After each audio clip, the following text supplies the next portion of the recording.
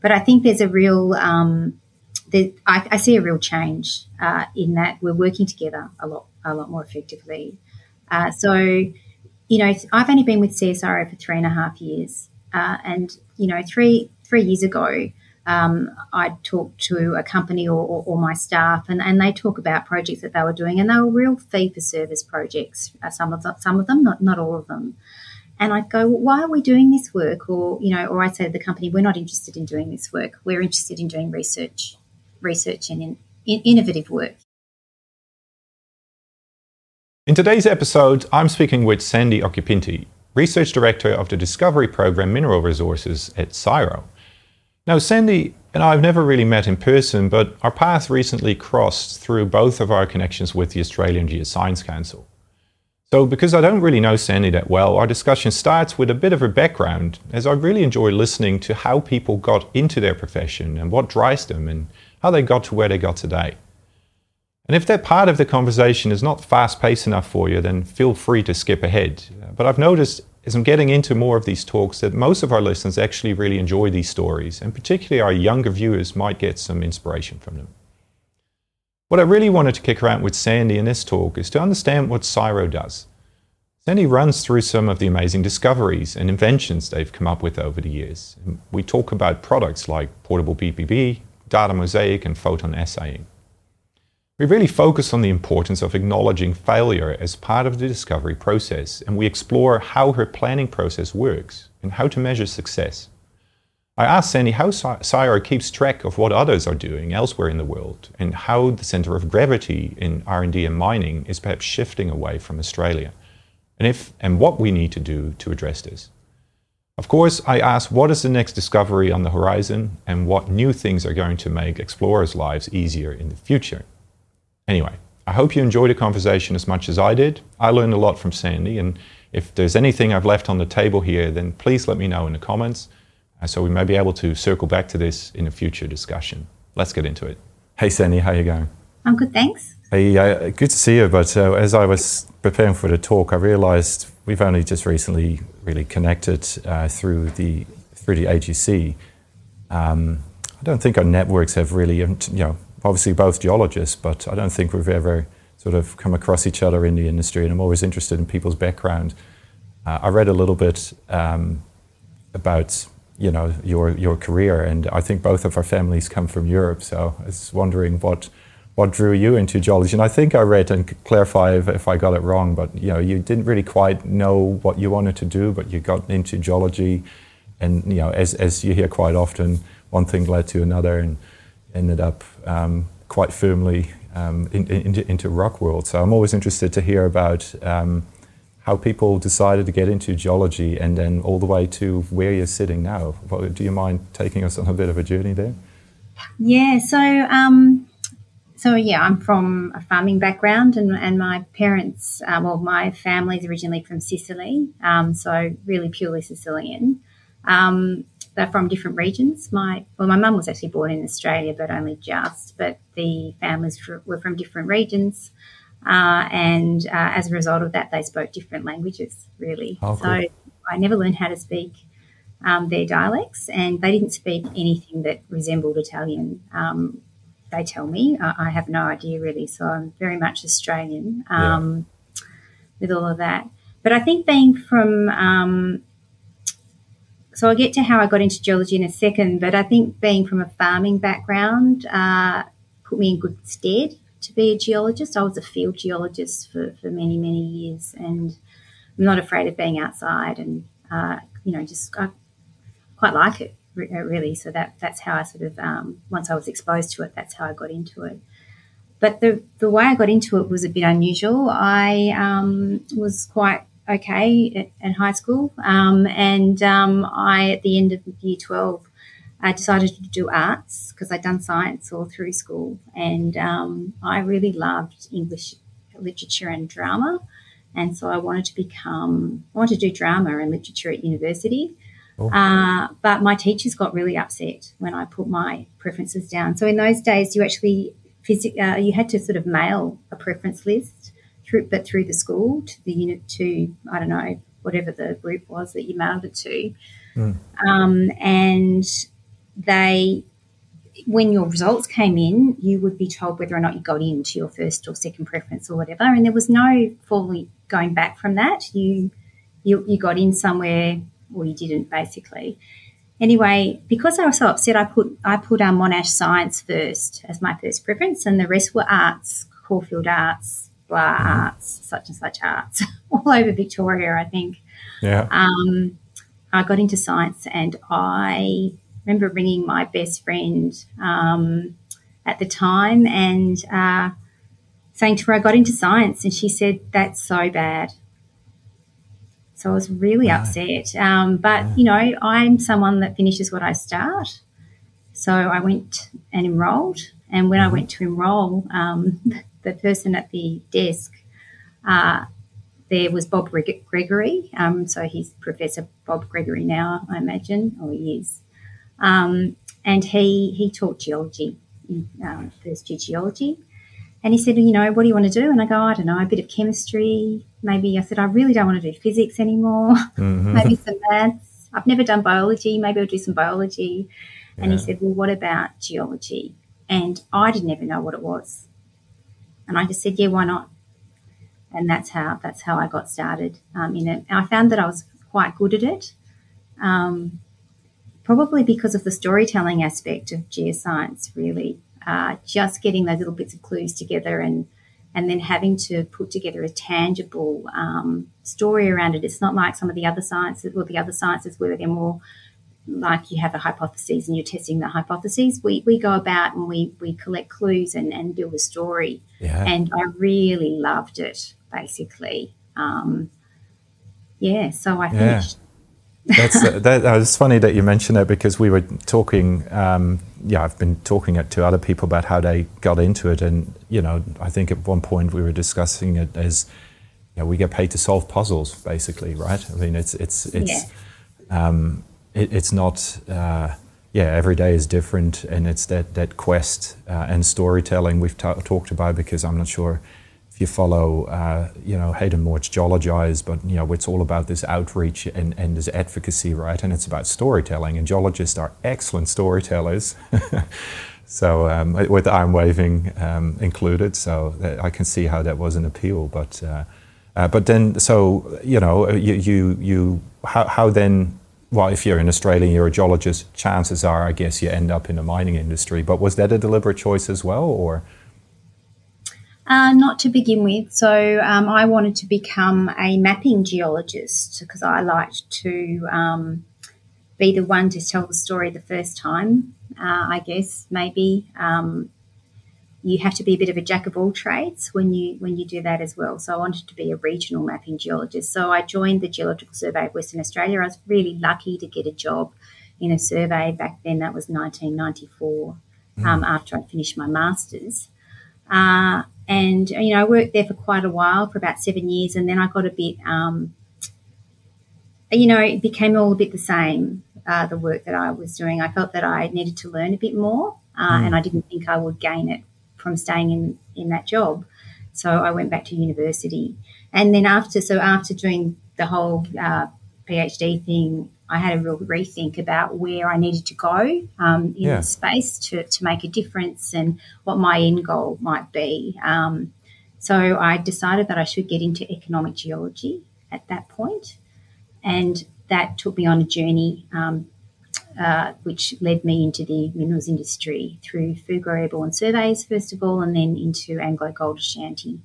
So and I became, you know, I'm still a structural geologist, I guess, really, but a bit more focused on that economic side was, you know, that's what I had decided to do because I wanted to make a difference, really. Yeah, that's interesting because we didn't set this up, but as a structural geologist myself, all I ever wanted to do is get paid to map. I was talking to Mike Stewart about this the other day, exactly that, and he told me about his entry into the industry as a resource geologist, and indeed he mapped for years. And as we were joking, you know, if somebody paid me lunch, I'll go out and map somewhere because that's really why we get into it. And it's interesting because, you know, it's not that easy anymore to get paid to map, if that's what you call it. You have to be really, really good. at what you do and be prepared to, to be out there for a number of weeks, out in the sticks in the wild. And that's not for everybody if you want to mix that with family life and so on. So again, as I was discussing with some others, you end up wanting to do 3D modeling, resource geology, because you can still play with structure a little bit. And you can still go to sites and be in the field, but you can pick and choose a little bit. But interesting, because I had the same recognition, I guess, when I came to New Zealand. I wanted to map. I do it for free, basically, but I got in touch with economic geology, so it sounds like a bit of a similar story. Never look back, because it's, there's not a day that goes by that's the same, and where there's not a new challenge somewhere, particularly from a service perspective. But so obviously, you worked for some larger companies then. What drew you to the research side? How did you, obviously, having done a PhD, you probably have that then in your blood, and that continuous quest must be something, that drives that there. But now you're working with CSIRO. Was that always an aspiration, or is that was that another sort of left field, and like, oh, actually now this brings me all the way back full circle, and this is what I really wanted to do for such a long time? Or what? After my foray into industry, I joined the Centre for Exploration Targeting at UWA, and I did that because at the time in the gold, it's Anglo Gold Ashanti, so very focused on gold, which is great. But I thought I'd like to learn about other commodities, and there was a mineral systems job going at CET, and I thought, well, I'd give that a go.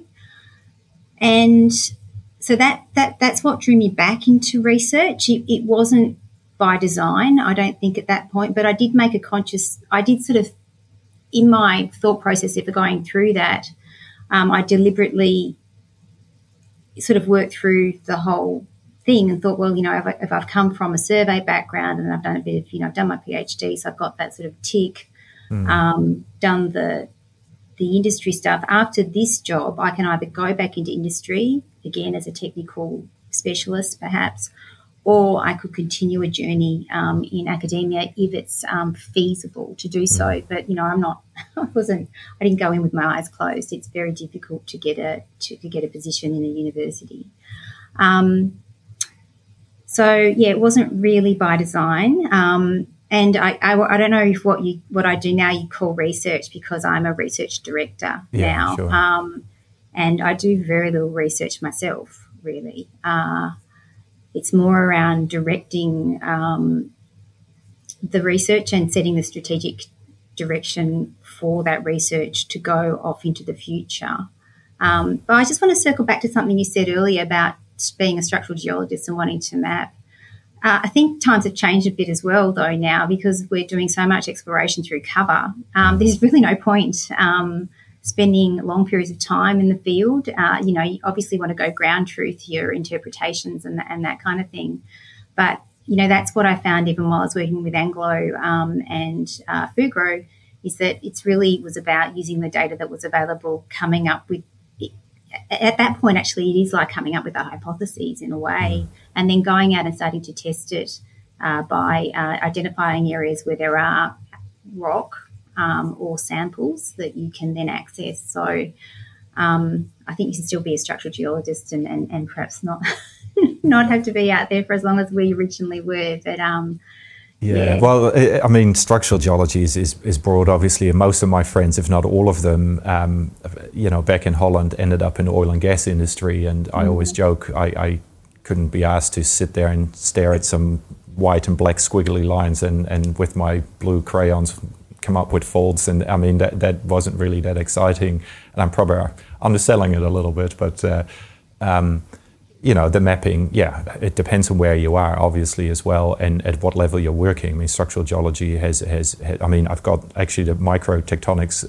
by Peschier on the table here as a bit of a prop, but, that's sort of the micro, and it goes all the way up to large scale. And, different people have different focus. So I talked to Brett Davis the other day, who's out in the field doing a lot of this kind of work, really interesting. Yeah. And then you've got the June Cohens who really look at it from a digital perspective. And, we all bring our little bit to it, but the connection to me, back to your farm equivalent, was I wanted to be out in the field as well. That was it. If you can be out in the field, breathing fresh air and climbing mountains and getting paid for it, then I always get really jealous if I see Canadian geologists about what they're doing. They're posting pictures on social media about helicopter supported mapping. That's fantastic. And but yeah, it is different, and it is harder to find ground that hasn't already been mapped 10 times over. And 80 years ago, they made some pretty damn fine maps, right? They knew their rocks, and they knew how to map. So a lot of the people that I know now that do this work are doing it in Africa or areas that are perhaps or just opening up. But yeah, it is different. And I'd love to do more structural geology, but and indeed. I mean, like you said, as a director of research, you don't do research, and I run a consultancy, and I always try to find a balance because I love doing the technical work. Yes, so do I. So it's really hard, isn't it, to find those opportunities? And I find that I'm starting to find those opportunities in new opportunities. So, at the moment, we're looking at mineral carbonation. So, so very different to what I have done before, but really important as well. And rather than going and asking everybody else to do something, I've sort of put my hands in as well, just to sort of get something started, which is really fun actually. I don't really know about the architecture of CSIRO, to be honest. I mean, I've talked to a lot of people who've worked there, but I've been there once. Well, which one? Because we've got 52 offices. Or something. Yeah, well, the one in Perth,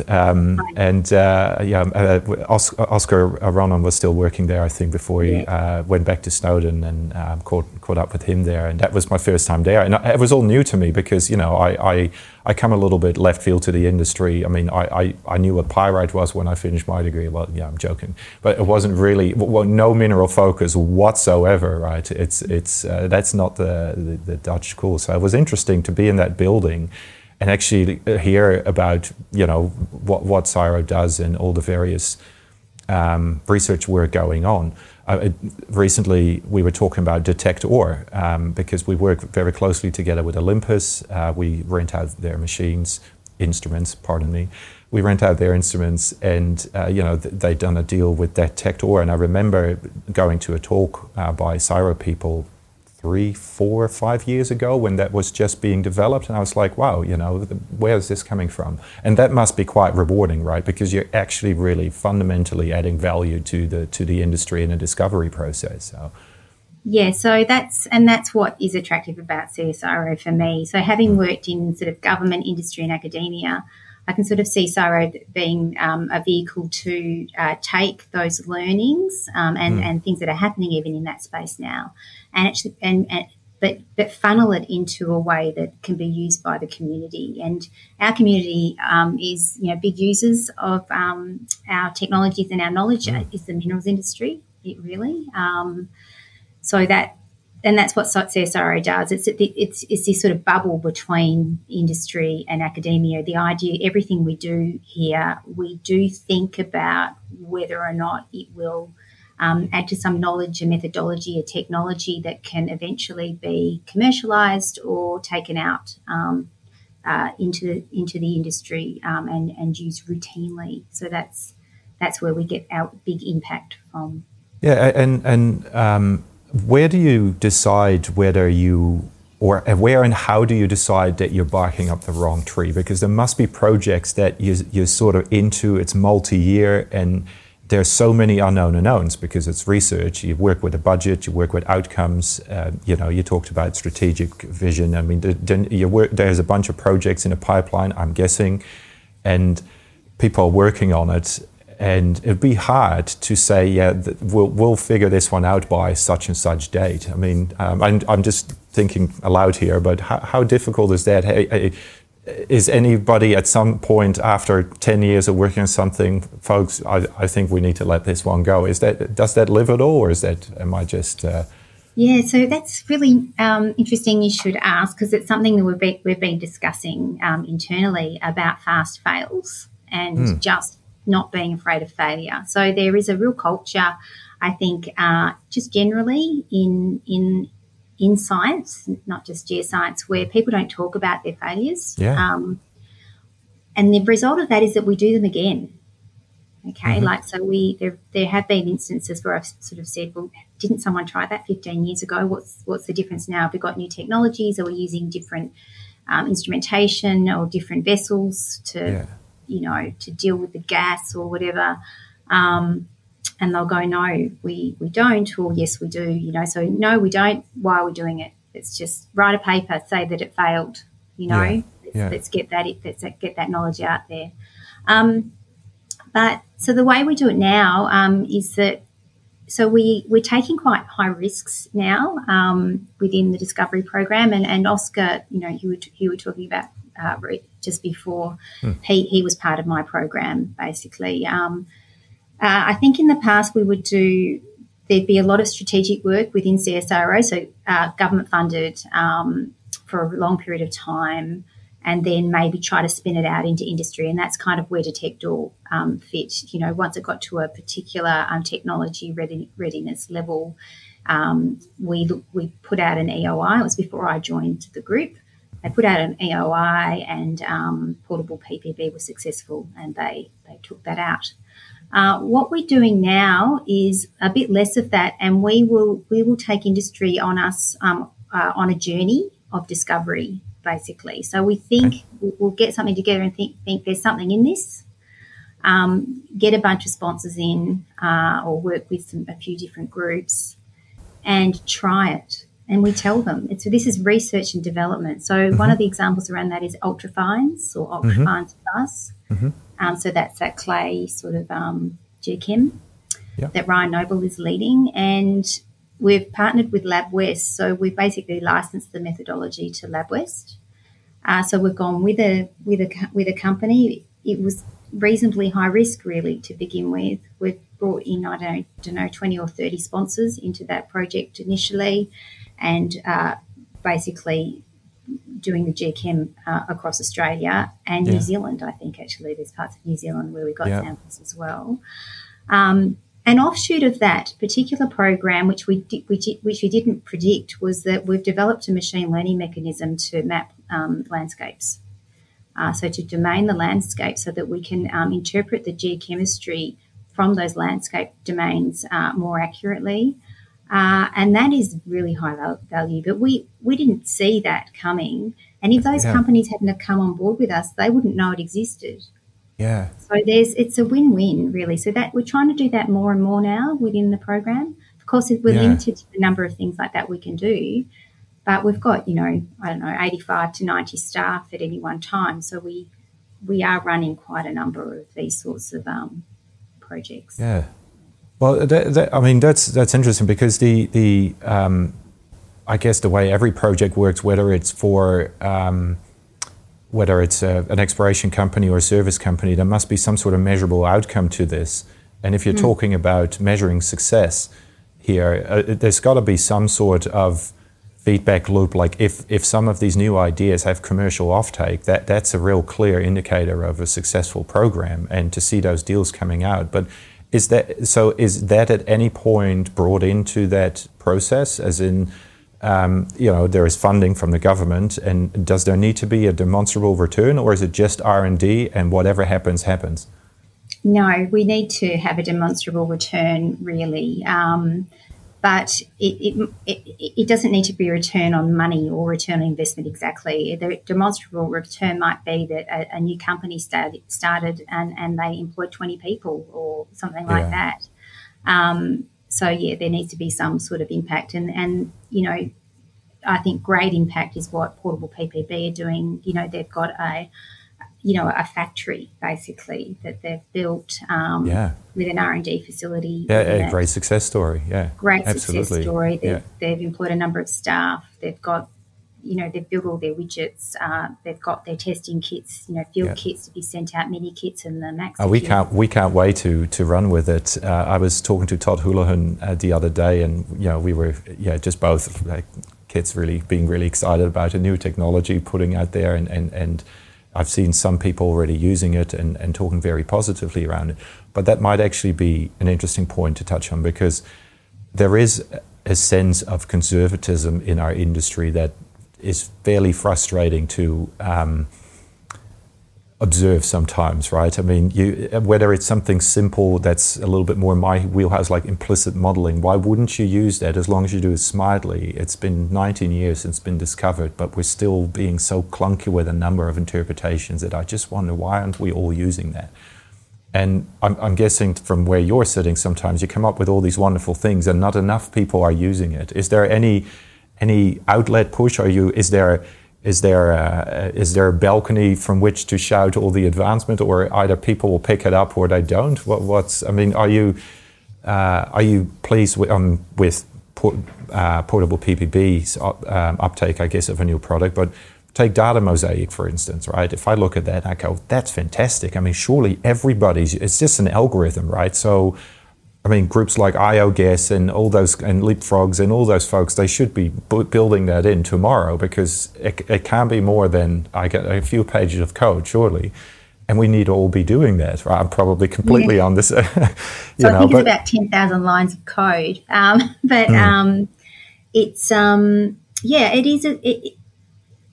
It's sometimes difficult in our industry not to get frustrated, but it takes 10 years to change something in any industry, and we have to be a little bit patient. I think the best way of getting stuff out there is actually through working with SMEs.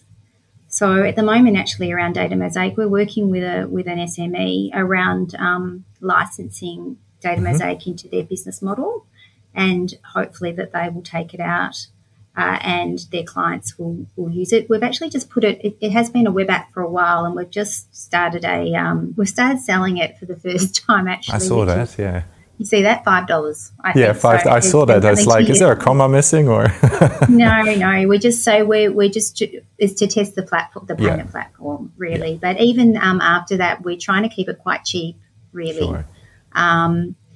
Because we want people to use it. And we're also going to build into it. So Data Mosaic that you see today, it'll always be there, but there'll be other parts coming into Data Mosaic. So it's going to be our downhole logging tool, basically, is what we're looking at it as. So there's a new bit of ML that will be added to it, hopefully, in the next 12 months or so.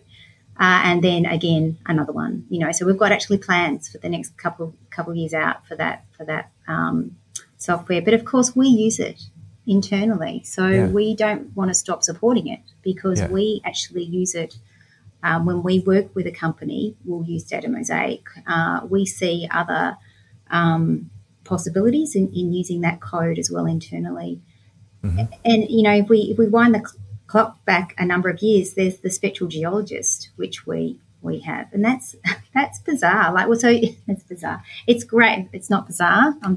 It's great software to sort of eke out that mineralogy from your spectra. Yeah. In theory, it can be used on any spectra, any types of spectra at all, and we're continually building up those libraries. And it's quite popular. We sell many licenses of that software globally. Yeah. The way we do it is we sell it via on-sellers. We have people that we're connected to. We license them to be able to sell that software to their clients, essentially. And then we just receive a royalty back into CSIRO. So that's the model, we don't really have the capacity in my team to do that work. And I don't want my research scientists doing that. I want them building libraries and that kind of thing. Yeah. That obviously a model that works, right? And there's a few years of experience in that team as well, right, with demonstrable success. And I mean, I don't think many other countries can claim a research house that adds that much value to this particular industry. So it's and that's maybe another line of of question. I mean, it must be hard, or maybe it's easy to find the right people to come on board, right? Because as I'm sure your business is same as mine, it's about the people that work in it. And we talked about education, and obviously that's a bit of a crossover with the AGC, and we can talk about how it's dwindling and all the rest of it, but I've got too many conversations on that topic already. But that must be, is it becoming harder to find good people to come in? Because, No. perhaps the same as the gap between the rich and the poor, is it the 1% and they're becoming smaller and smaller, or is it more people knocking on the door? You don't have to actually go and find them. Look, it's difficult to find geophysicists, I would say, in terms of finding people to come in. So geophysicists are hard. Having said that, we have recently employed, I think, 2 new geophysicists into the team, which is great, and we're actually going to look for another one very shortly. We don't tend to find it that difficult to attract people to apply for jobs in CSIRO. Yeah. I'm not sure why that is, but when we advertise a position, we get a lot of applicants. Yeah. So they're very heavy cuts. And you might see coming up soon, we're going to, CSIRO started to advertise in different ways as well to attract people into the agency. One way is a direct advertising, where we sort of say that we've got this job and we're advertising it, like that's just, what we've always done. And then the other one is doing these campaigns. And the latest campaign, I think, is called Impossible Without You, or something like that. That's a nice ring to it. Or Possible With You, or something. Yeah. I think one of those. I'll look it up. Put a link in the description. But it's so we will be advertising for people that can work in critical minerals soon. And some of those people will connect back to us within discovery or into processing or other parts of the minerals value, the mining value chain, basically.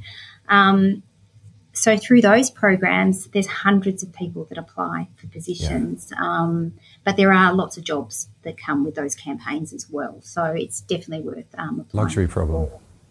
It's a great problem to have, I think. Having too many applicants sometimes. And does that all that hiring happen at your desk, or is that sort of a group effort? Oh, no, I can't do it all. So definitely doesn't all happen at my desk. So usually we just have, from a technical perspective. I mean, you've got HR, obviously. I mean, but from a technical perspective, are you involved with those? Yeah. Our engineers and scientists are involved in the hiring. So they're the ones they're the decision makers in the hiring. And every now and then I'll sit on a hiring committee, but I try to limit that to a couple of years, basically, for me. I might set the role description with the staff, but I try to make sure that people have the autonomy to make the decision on who they're going to work with. So what we find is we get really capable people applying for these positions. We're looking for people that can, to quote actually someone else that said this recently, I can't remember who it was exactly. They said, we want people that almost have that childlike, they have maintained that childlike, playful sense where they want to learn more, right? Yeah. Because our industry is changing. It's changing so quickly, and we need to be ready for that change. We don't want to attract people in that say, well, I've always worked on lead zinc and that's what I do. It's great. Right. On lead zinc, just imagine what you could do with copper, right? It could also be that you've worked on lead zinc, you know something about basins. Let's have a look at sequestering carbon into those basins, So they're the types of people that we're trying to attract in, people with that curiosity, that want to innovate, are happy to work in a team, as a team environment. So just sort of all boots in. Yeah. Wow. So are you looking for, the team is expanding, as you say, so should we say, if people are listening, geophysicists out there, but you have to work with Mr. Austin, which might be, is James still there, or is he still? Jim's here. So he's in our Linfield office. He's just employed 2 new staff. So I should catch up with him. Terrible sense of music. You should tell him that. So he's I don't want to upset him. No, I'm joking. It's quite aligned to mine, actually, but I always like catching up with him. I mean, geophysics is not really my wheelhouse, and it is hard to find good ones, and a lot of them are working in consultancies, and It's They're very difficult. busy people. Yeah, Jeff. very busy. And, Yeah. and it's also, it's obviously not a one size fits all kind of model. So it depends on what you're looking for at the time. Really. Yeah. So we're doing a lot of work in petrophysics, which is what Jim's been doing as well with their petrophysical lab. And also that building that relationship between petrophysics and geophysics. And, of course, in the exploration through cover space, we're looking much deeper now. So we're actually looking for people that can delve a lot deeper.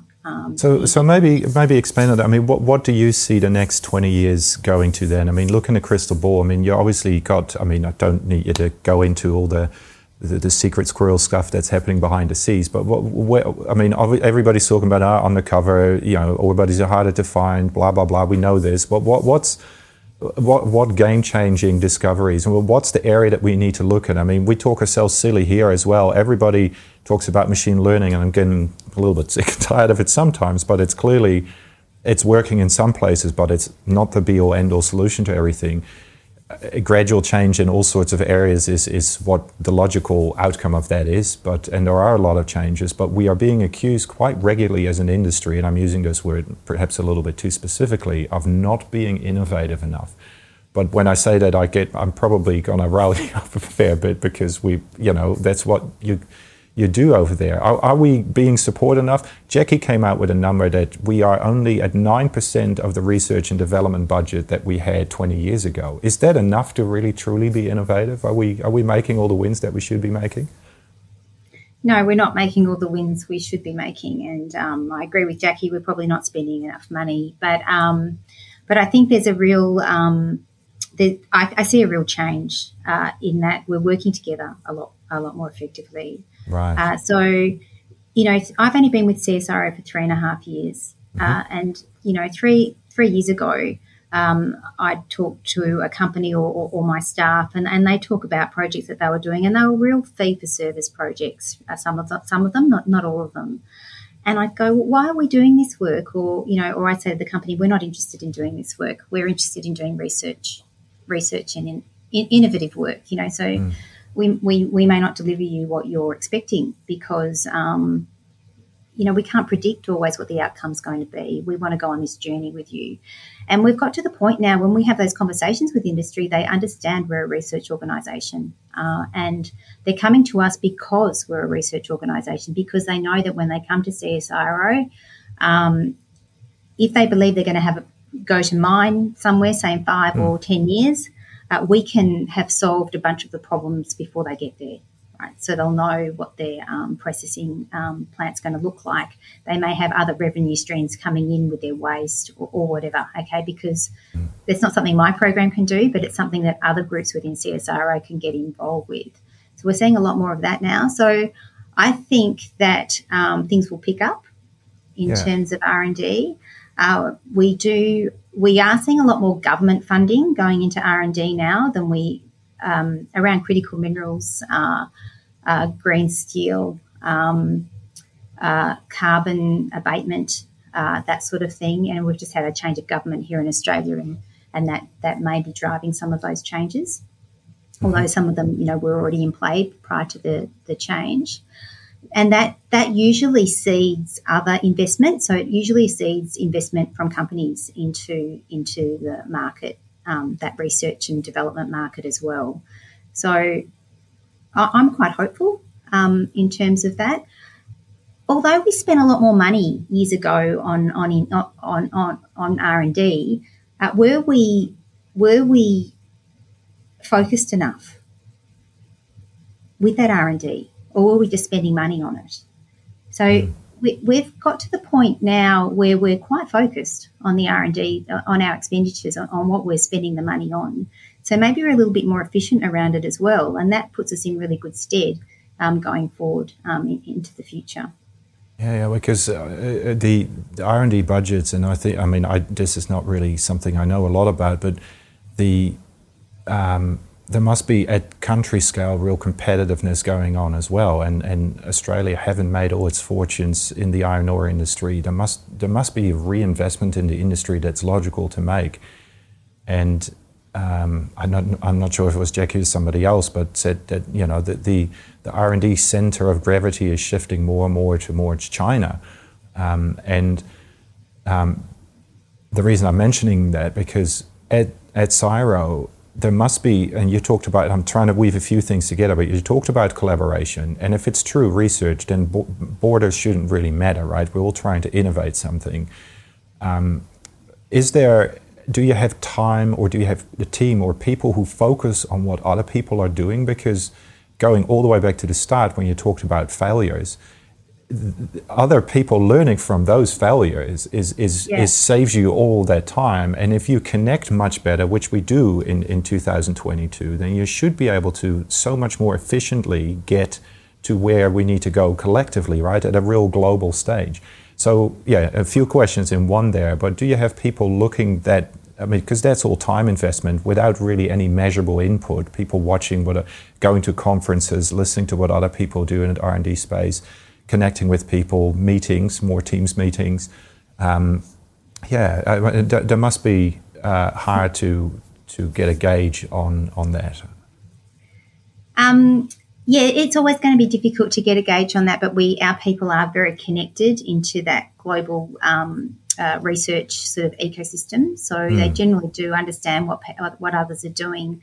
When we get to a point where we want to invest internally, perhaps in taking an invention through to a technology, if you like, we actually have people in-house that can help us do a global scan, to see whether or not something's already out there or there's something similar that could be adapted. And so we don't repeat it if there is. Yeah. So we're very careful at that point. And that's actually where a lot of the money is. Taking something from a low technology readiness level to a high one is a long journey and it's very expensive. Yeah. We do a lot of that. We also have within CSIRO a mechanism where we bid for future science platforms internally, and future science platforms are all about Horizon 3 science, so what we need in 5 years or 10 years' time. And there's quite a rigorous process around getting those up, so scans on what's been done globally, where the strong points are, where we could improve things perhaps. And then even when they start the future science platforms, they'll then eke out, the directors of the future science platforms and their advisory committees will eke out where the best kind of bang for your buck's going to be in terms of the research going forward. So within those, we would commonly employ about 20 postdocs into future science platforms, and they're connected back into the business units and programs such as discovery. And it's a real way of sort of getting that future science done for those future, inventions or innovations as well. So we have a number of different mechanisms that we go through within CSIRO. I've never worked anywhere like CSIRO where it's so organised. And becoming more organised, but that's I think how we do it. Does that explain? It does. And I'm truly just. I mean, a world I have no familiarity with, so I can ask all the stupid questions. But it must be, just listening to that last bit, it must be really hard. You need some real future crystal ball PhDs who are like specialized in staring at a crystal ball and trying to work out whether something already exists, whether it actually technically is feasible, right? Whether it's got commercial applications to it, and then also who else might already be doing something like that. So that's a bit of a funky mix of variables that you have no control over. So that's, and then I'd imagine somebody needs to set a budget and somebody needs to talk about performance and outcomes and all those wonderful things that sit in government organization. I think it's fascinating because we just have clients and they want a product and we deliver it and, it's good. You go to the next client and we move on. I mean, I wouldn't call it a simple business, but in many ways, and we've got plenty of variables and unknowns in clients, but it's a completely different world that I've been there once for a couple of hours and that's all the exposure that I've had to it. So it must be, so 3 years. It sounds like an exciting place to work for sure. Yeah, but that definitely explained it. What's so, and I did sort of mix in what else is coming out, but I might not go too deep on anything you're working on at the moment. But going back to that question. So things like detect OR and we just had photon assaying is quite a remarkable change to a very classically driven industry, part of the industry. But what should we be watching? I mean, what's out there and that we might not know of yet that is something to watch? Don't want to put you on the spot, but if nothing, that's also fine. But innovation is really fun to watch, and. So I guess, I want to tackle that in a couple of parts. So first of all, you mentioned photon assay, which is what Christos is a spin out from CSIRO. Yep. Has taken that out. But the reason I suspect one of the reasons why that's been so successful is that it's recognised by the JORC code, those analyses. So if we take that back a bit into what we were discussing earlier, and how do you get industry to take these things seriously or to change the way we do things, one of the ways of doing that in the mine space is through the JORC code, is changing what's recognised in that JORC code, which is quite interesting because it's just being reviewed. I think last year they were reviewing that code. It was undergoing a review. In terms of it's next year. Was supposed to come out this year. I'm a little bit involved with it, but that's volunteers trying to do something besides there.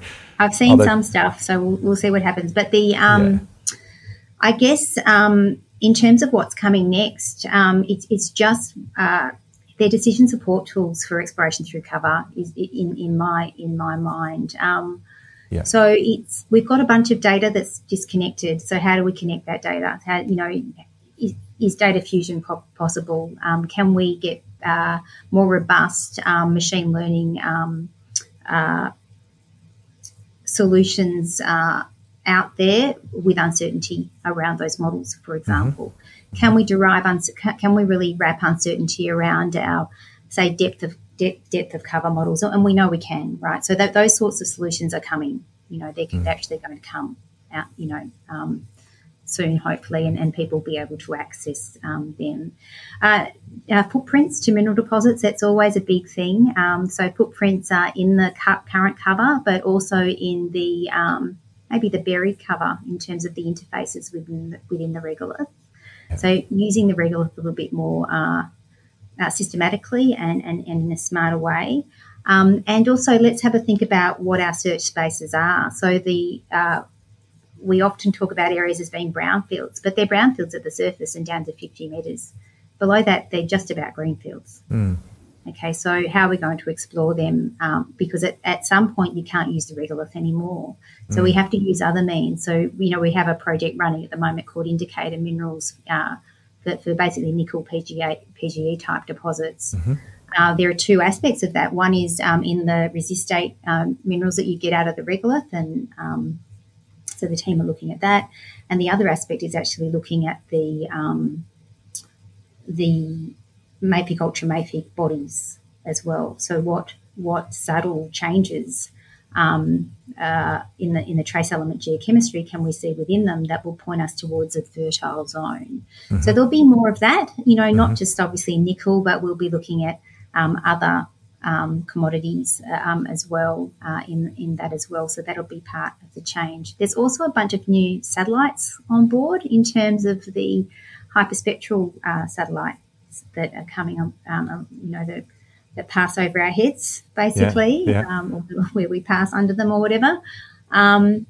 And the data coming off them is really interesting. So we'll see whether we can see anything else in them that we haven't been able to see elsewhere. And we do know that signatures get pumped up through that regolith, right, sometimes. Yeah. So it's extremely useful, It's extremely useful, and as structural geologists, we use it all the time, right? So we don't maybe understand how those signatures got there. Yeah. sometimes, or when that happened. Yeah. I guess in New Zealand it's so active that you can imagine it being pumped up now. But in Australia, we don't have an appreciation on actually how active our fault systems are. That you can see faults in the regolith. You can see that fluid must be moving through these zones. So just getting better at recognising those signatures and having better ways of building decision support tools for industry around recognition of those signatures so that you don't have to be an expert to do it. So I think passing the data through a system so that people that are not experts can really use that data and understand why, the why behind they're seeing a particular signal is going to be really important.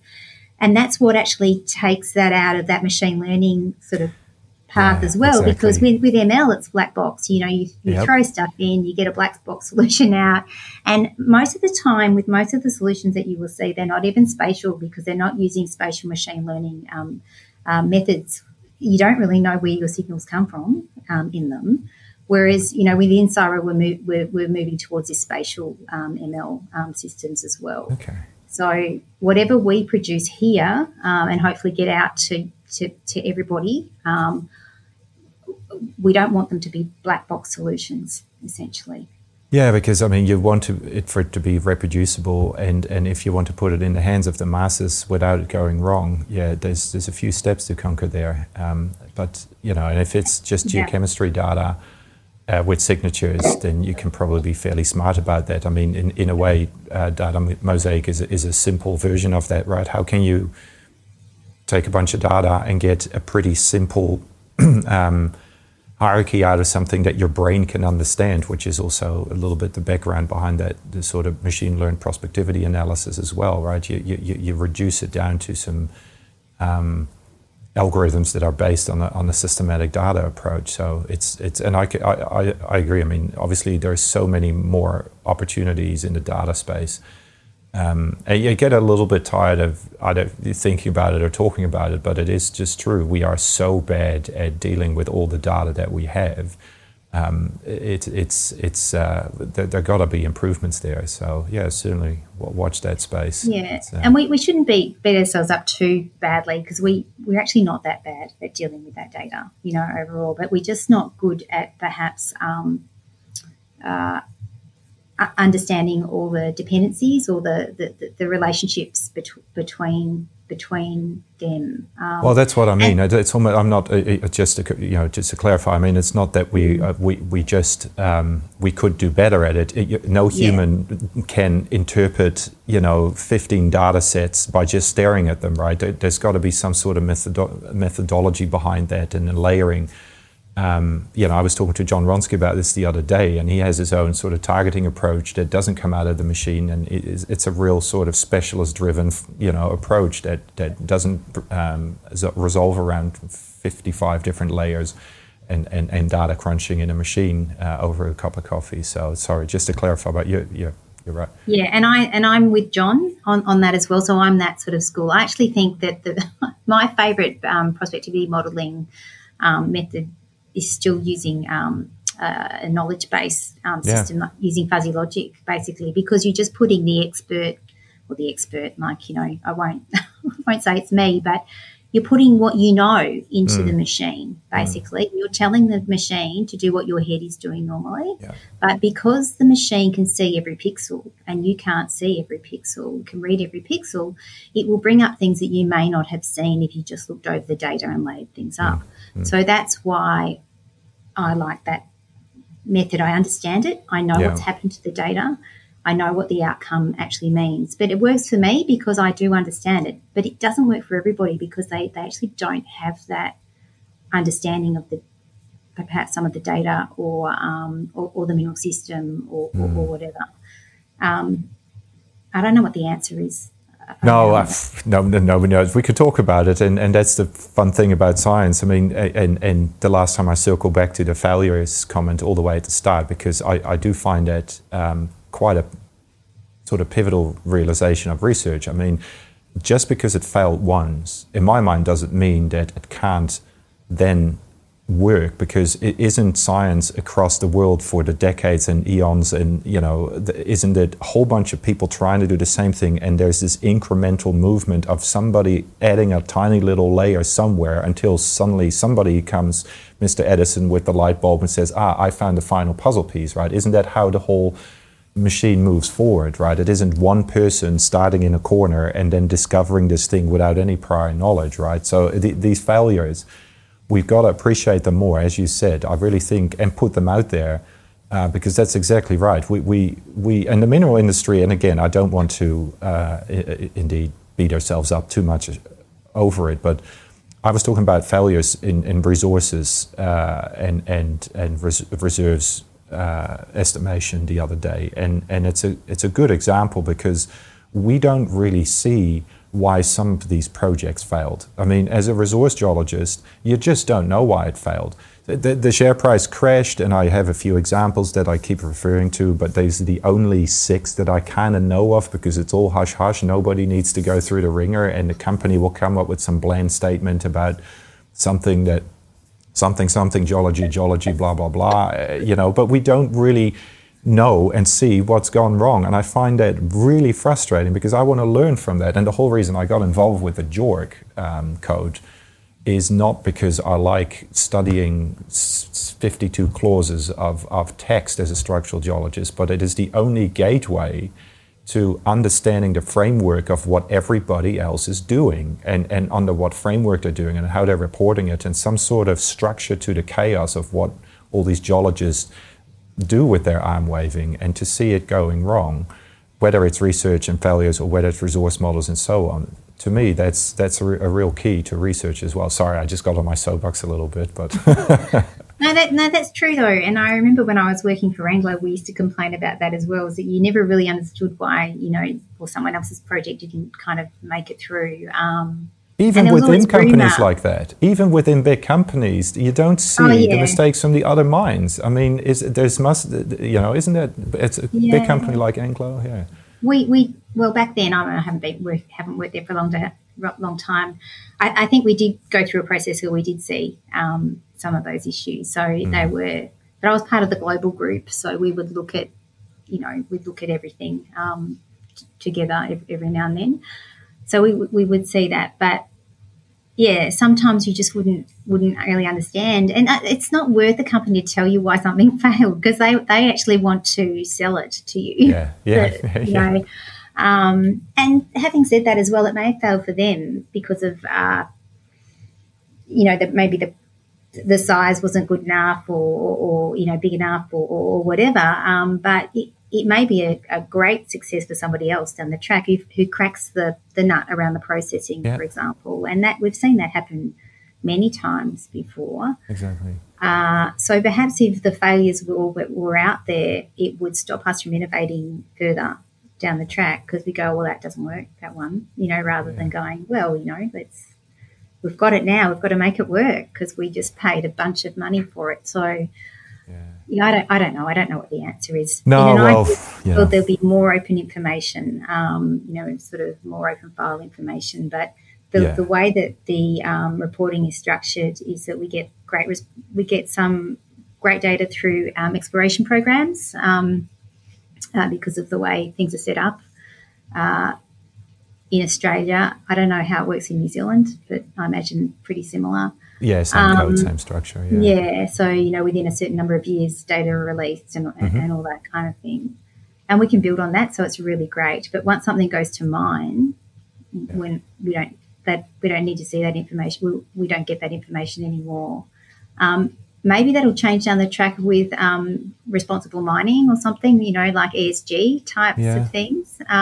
More disclosure, Well, the companies might have to disclose stuff almost voluntarily, because they want to disclose all the good things they're doing as well as part of that. So if we go to carbon credits, or I don't know what we're going to do. Like I'm in the science agency, we don't make policy, we don't do anything around policy or anything, but you can imagine that things will change, I think, and so will companies disclose how they're capturing their carbon, or what they're doing to their nasty stuff that comes out, because they want some sort of credit. to show that they're doing a good job.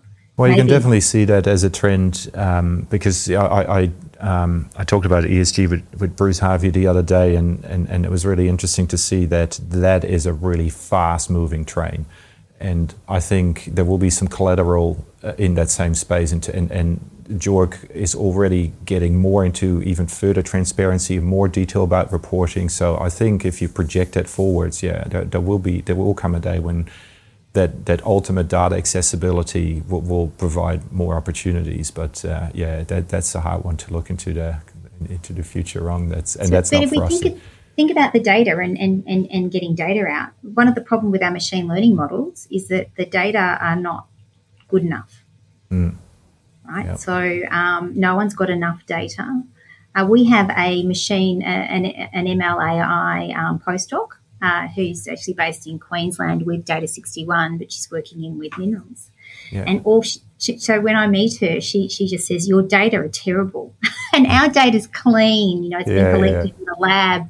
We've just given, everything scanned with every different bit of equipment. There's SEM as well. It's all collated. Wow. It's beautiful. She goes, there's not enough data. Yeah. We go, oh my goodness. And so then we go, well, can we talk to a company about getting some data? She goes, and she'll have a look at some data. She goes, it's not good enough. It's not good enough, no. And look, it's not good enough data. You people, she says, you have terrible data. Yeah. No, you're spot on, and that's a joke we have here as well. If and again, it's just hard to do because we work in a very practical industry. But if somebody says, no, our database is clean, I go, really? But I think she presented a nice paper at the Mining Geology Conference, I think, definitely understand, or she understand what she's talking about. And all the way back to the start, I can also see why you now or why you have an interest in English and arts, because you said data are, and that so people will appreciate that. Because you must be the champion report reviewer and get the red pen out with that background in English. That's well, I don't ever correct that anymore because people don't look at it as plural. Oh no, we had a client change it back to is in our report yesterday. Everything from are to is, they just said that's wrong. And anyway, that's where over. You have to let that one go.